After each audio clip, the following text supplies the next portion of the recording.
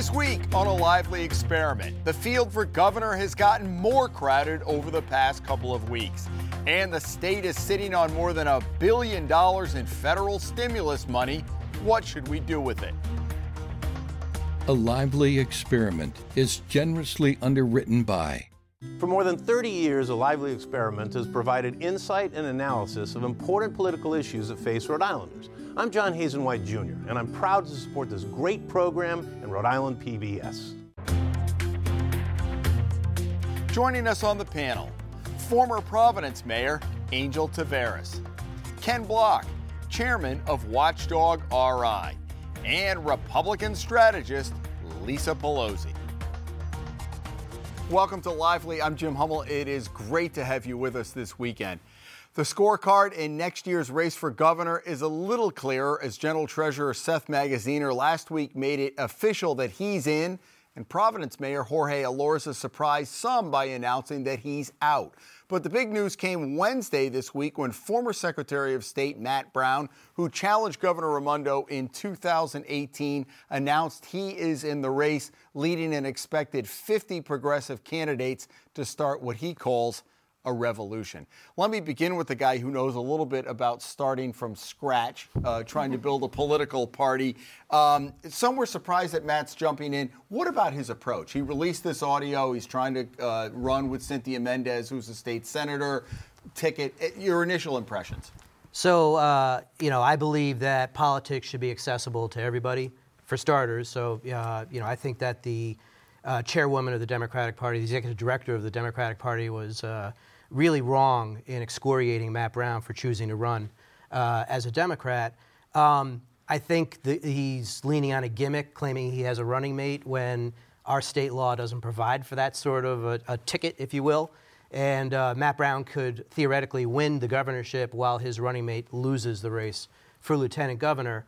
More broadly, I think that there are some serious problems that we have here in our state.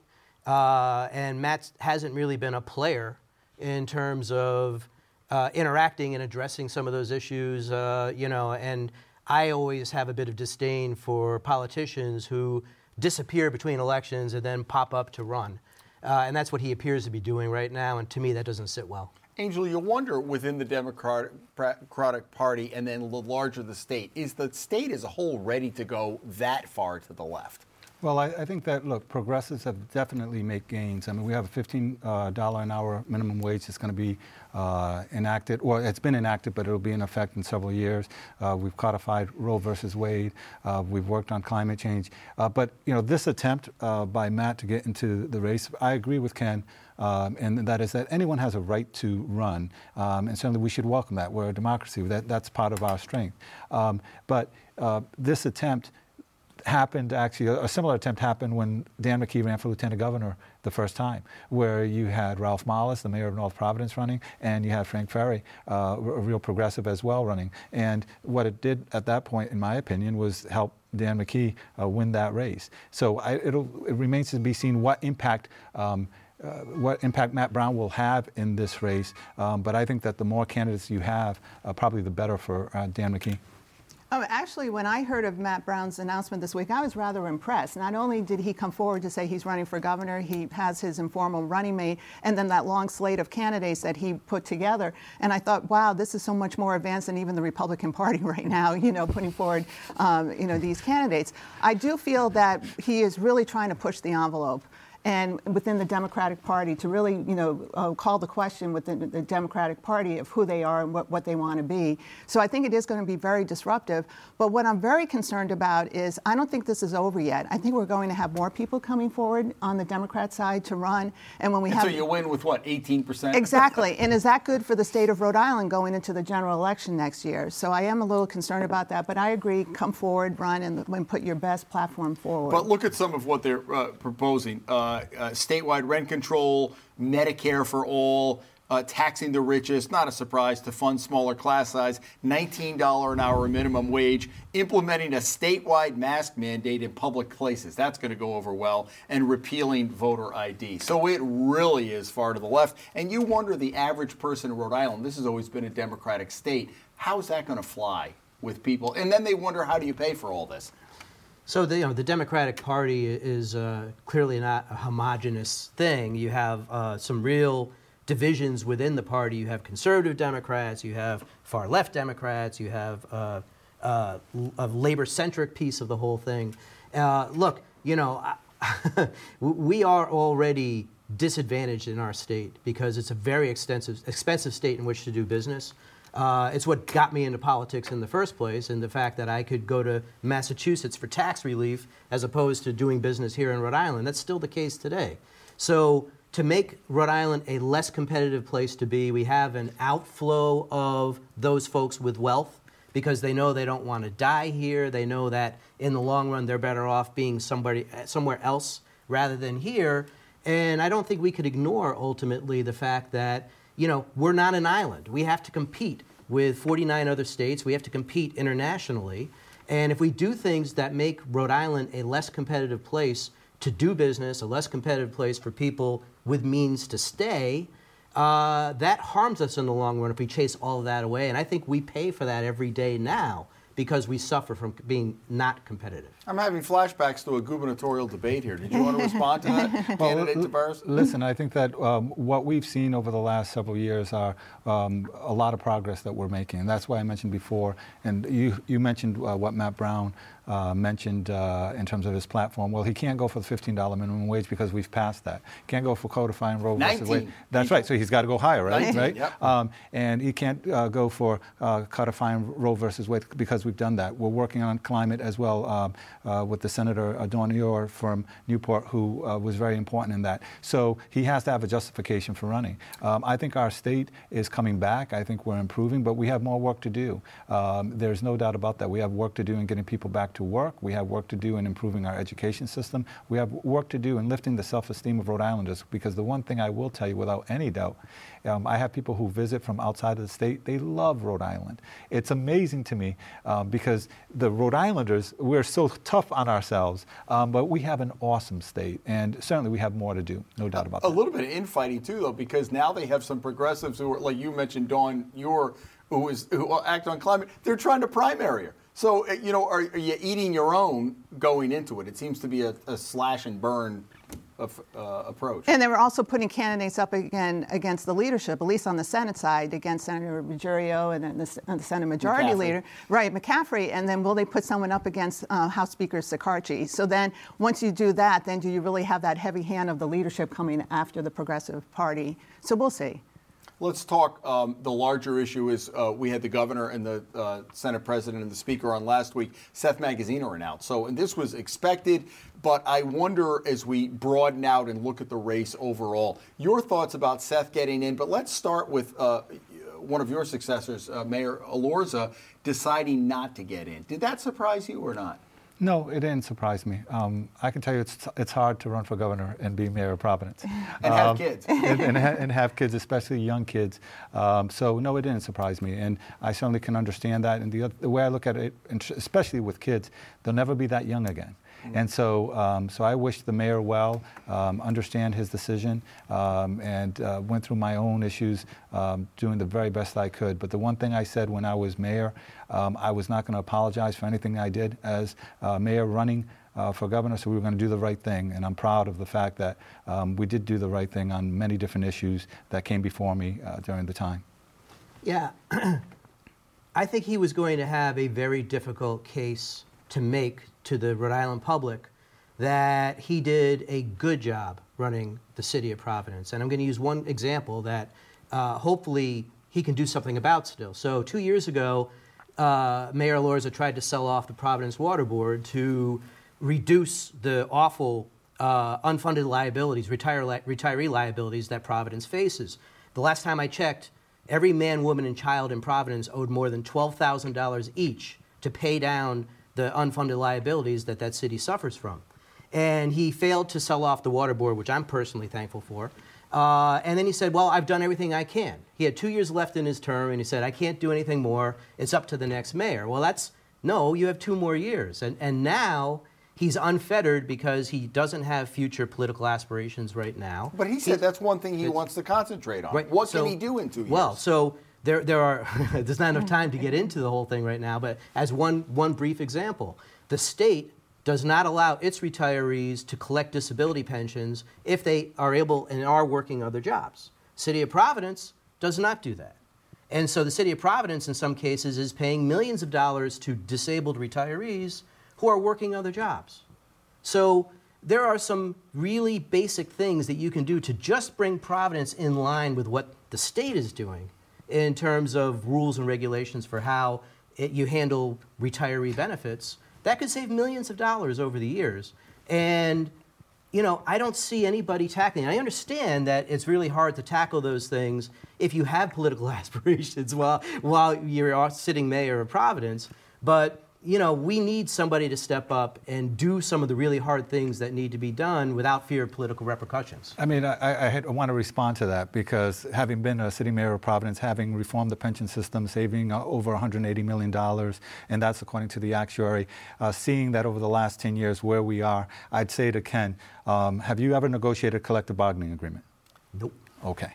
So that would be my first question. And Ken and I are friendly, as you know, but I hear what he's saying, but this also means sitting down across the table negotiating. And part of what happens is negotiating means give and take. So you certainly, I can tell you without any hesitation, I never got everything I wanted in any collective bargaining agreement. But I can also tell you that I worked very hard. In fact, during the race for governor, I got an agreement with the teachers union that they quickly voted down. And I'm proud of that because it tells you I didn't give away the store and that I was doing what was right for the students. And in terms of the pensions, I would say, you know, we do need a longer show to talk about it, but we're going on 10 years of pension reform in the city of Providence. We've had surpluses, operating surpluses, every year but one since we've had pension reform, and I expect that will continue. The percentage of the pension payment as part of the overall budget is very similar to what it was over 20 years ago, even though the amount is a lot higher. So we should definitely have a longer conversation. All right, we're gonna wonk 101 on the pensions. I appreciate your wanting to set the record straight. I can see that little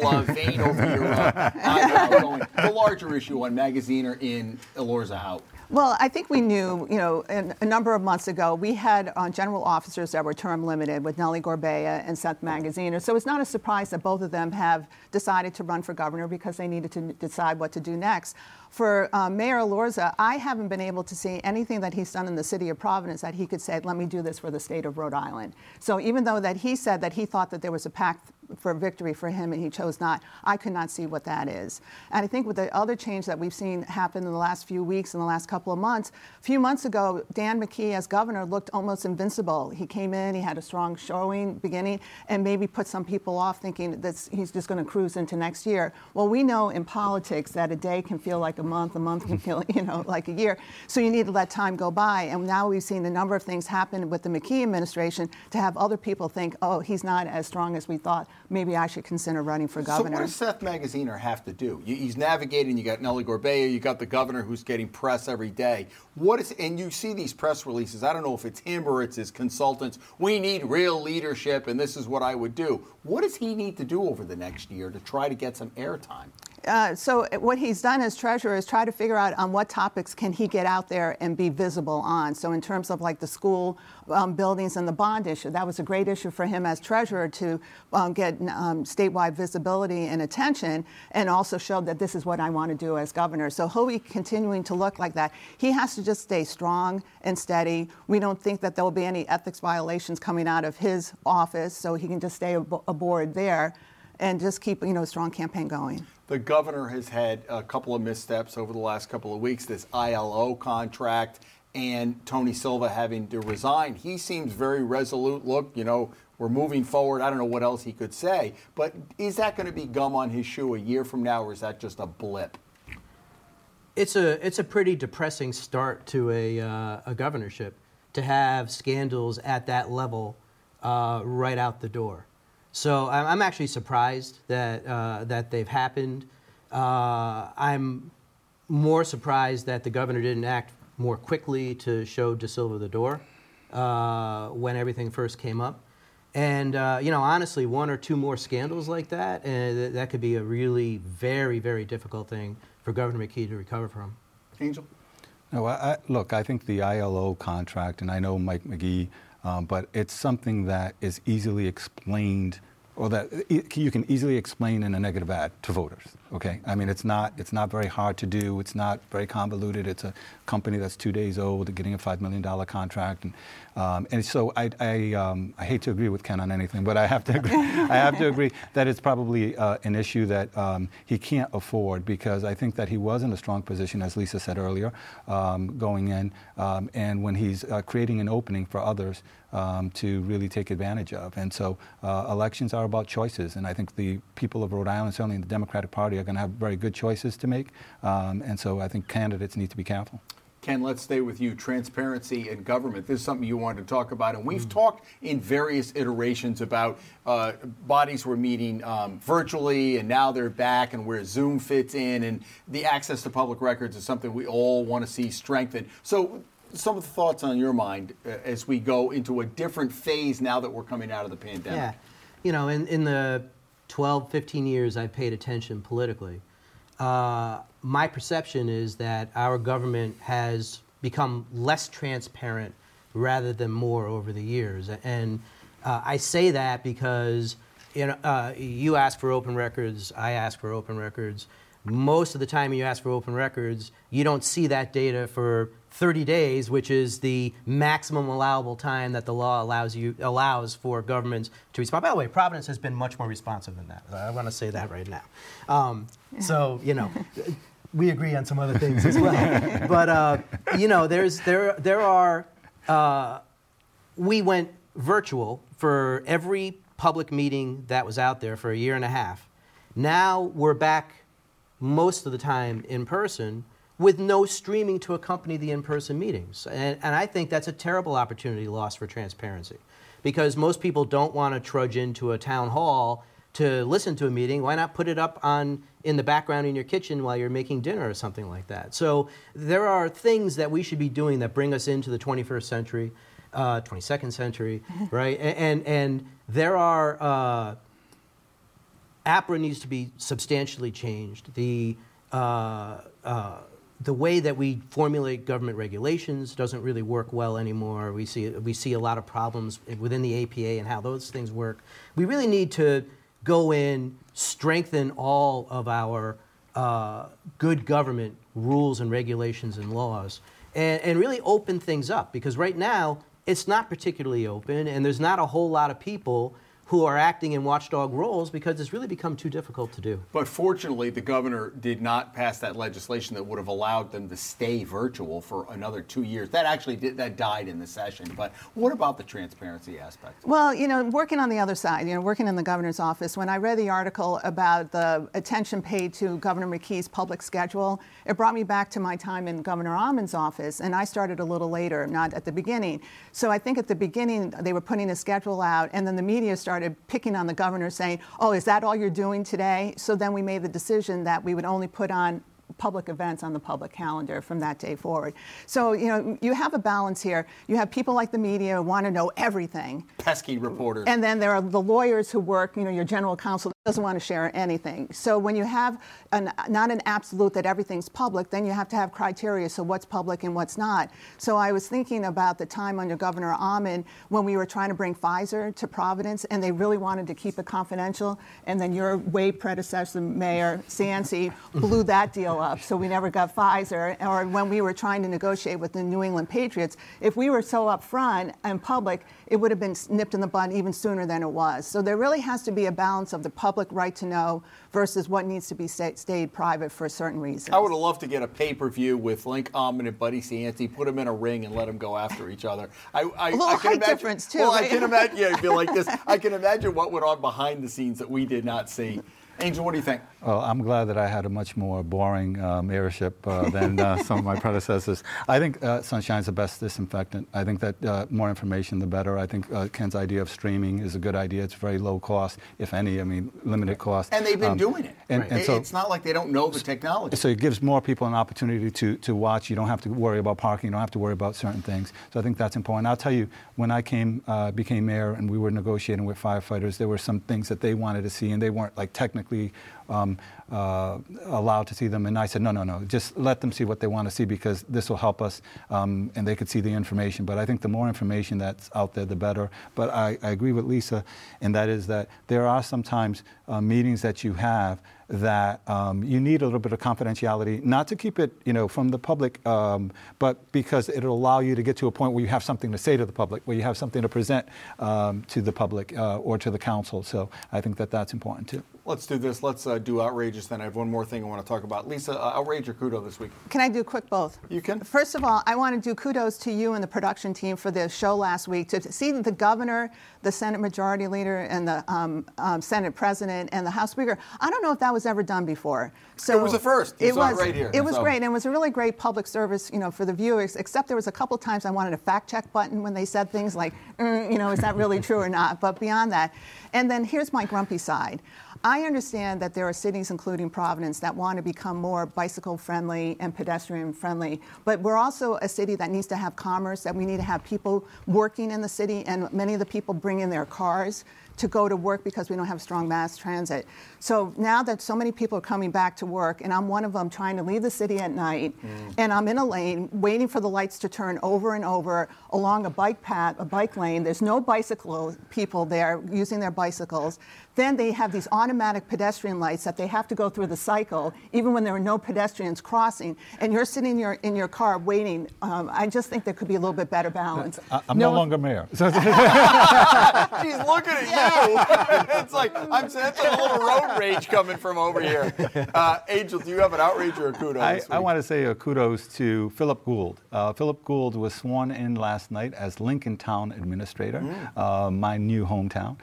He is a former captain in the police department, has worked as a volunteer coach, has worked on the building You're not trying to get a break on your property taxes here, are you? Always. I'm working on that as well. But no, I'm just excited for him, wish him and his family well, and it was exciting to be there. And I was there last night, and my kids got a chance to meet the mayor of Woonsocket, Lisa Baldelli Hunt. We took a picture. They were very excited about that, very thrilled, because their uncle lives in Woonsocket. And I told them, I was mayor too. They weren't very impressed. They didn't care about that. Yeah, the profit's not appreciated in his own hometown. Ken, what do you have? Yeah, we don't do contracting well in state government, and many times we don't do it well in local governments. And the ILO scandal is just one instance of that. We've seen the UHIP issue as one of the worst contracting jobs I've ever witnessed, and I do state-level contracting with the DMV software thing, on and on and on.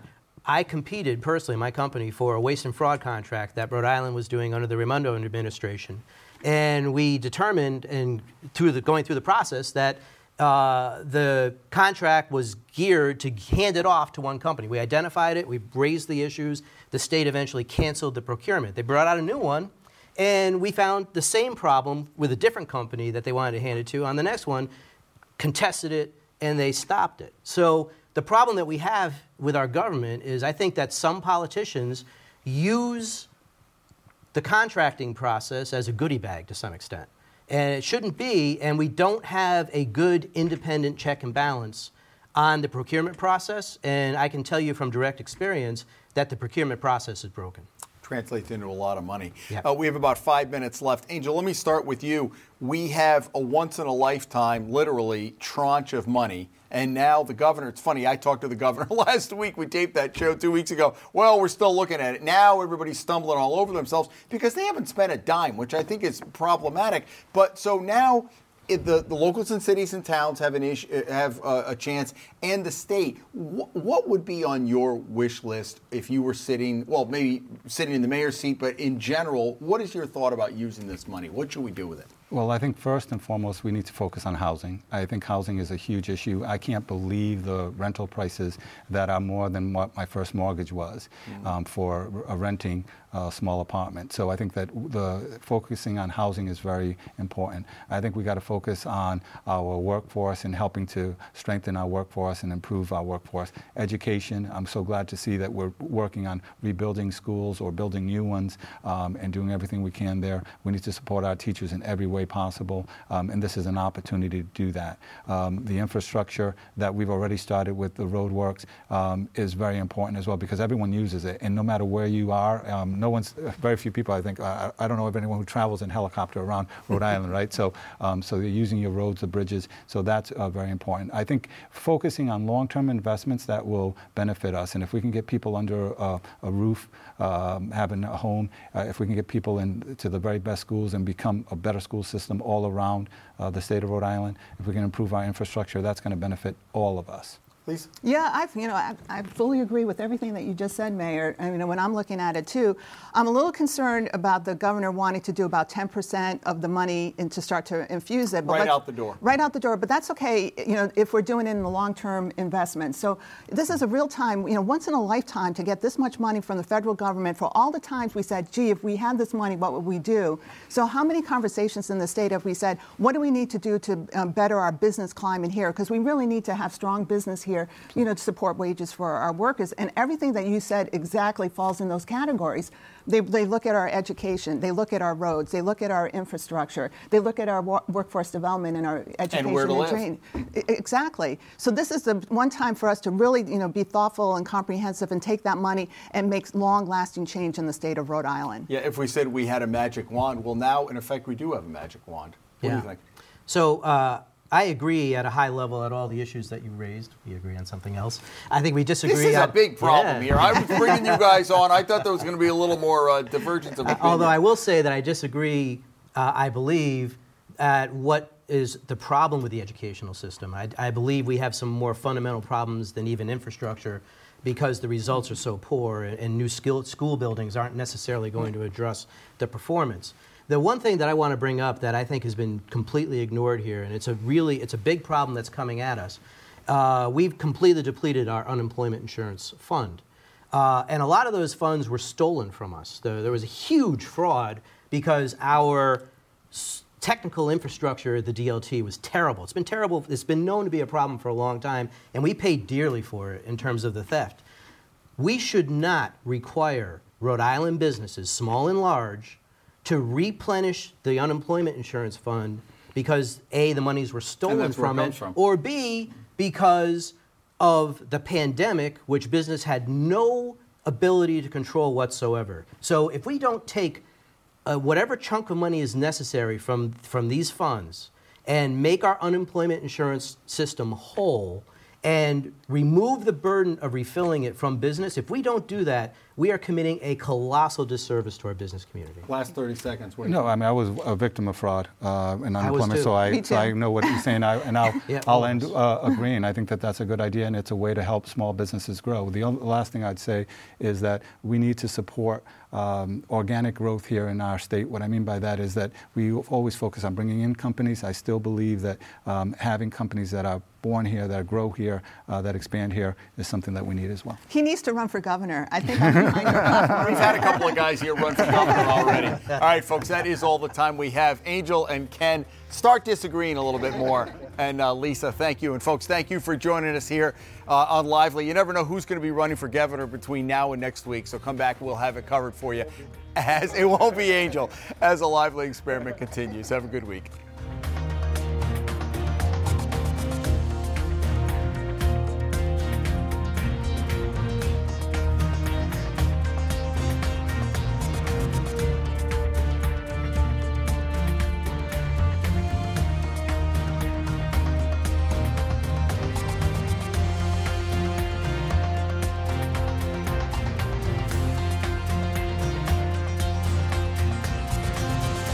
A Lively Experiment is generously underwritten by. For more than 30 years, A Lively Experiment has provided insight and analysis of important political issues that face Rhode Islanders. I'm John Hazen White Jr., and I'm proud to support this great program in Rhode Island PBS.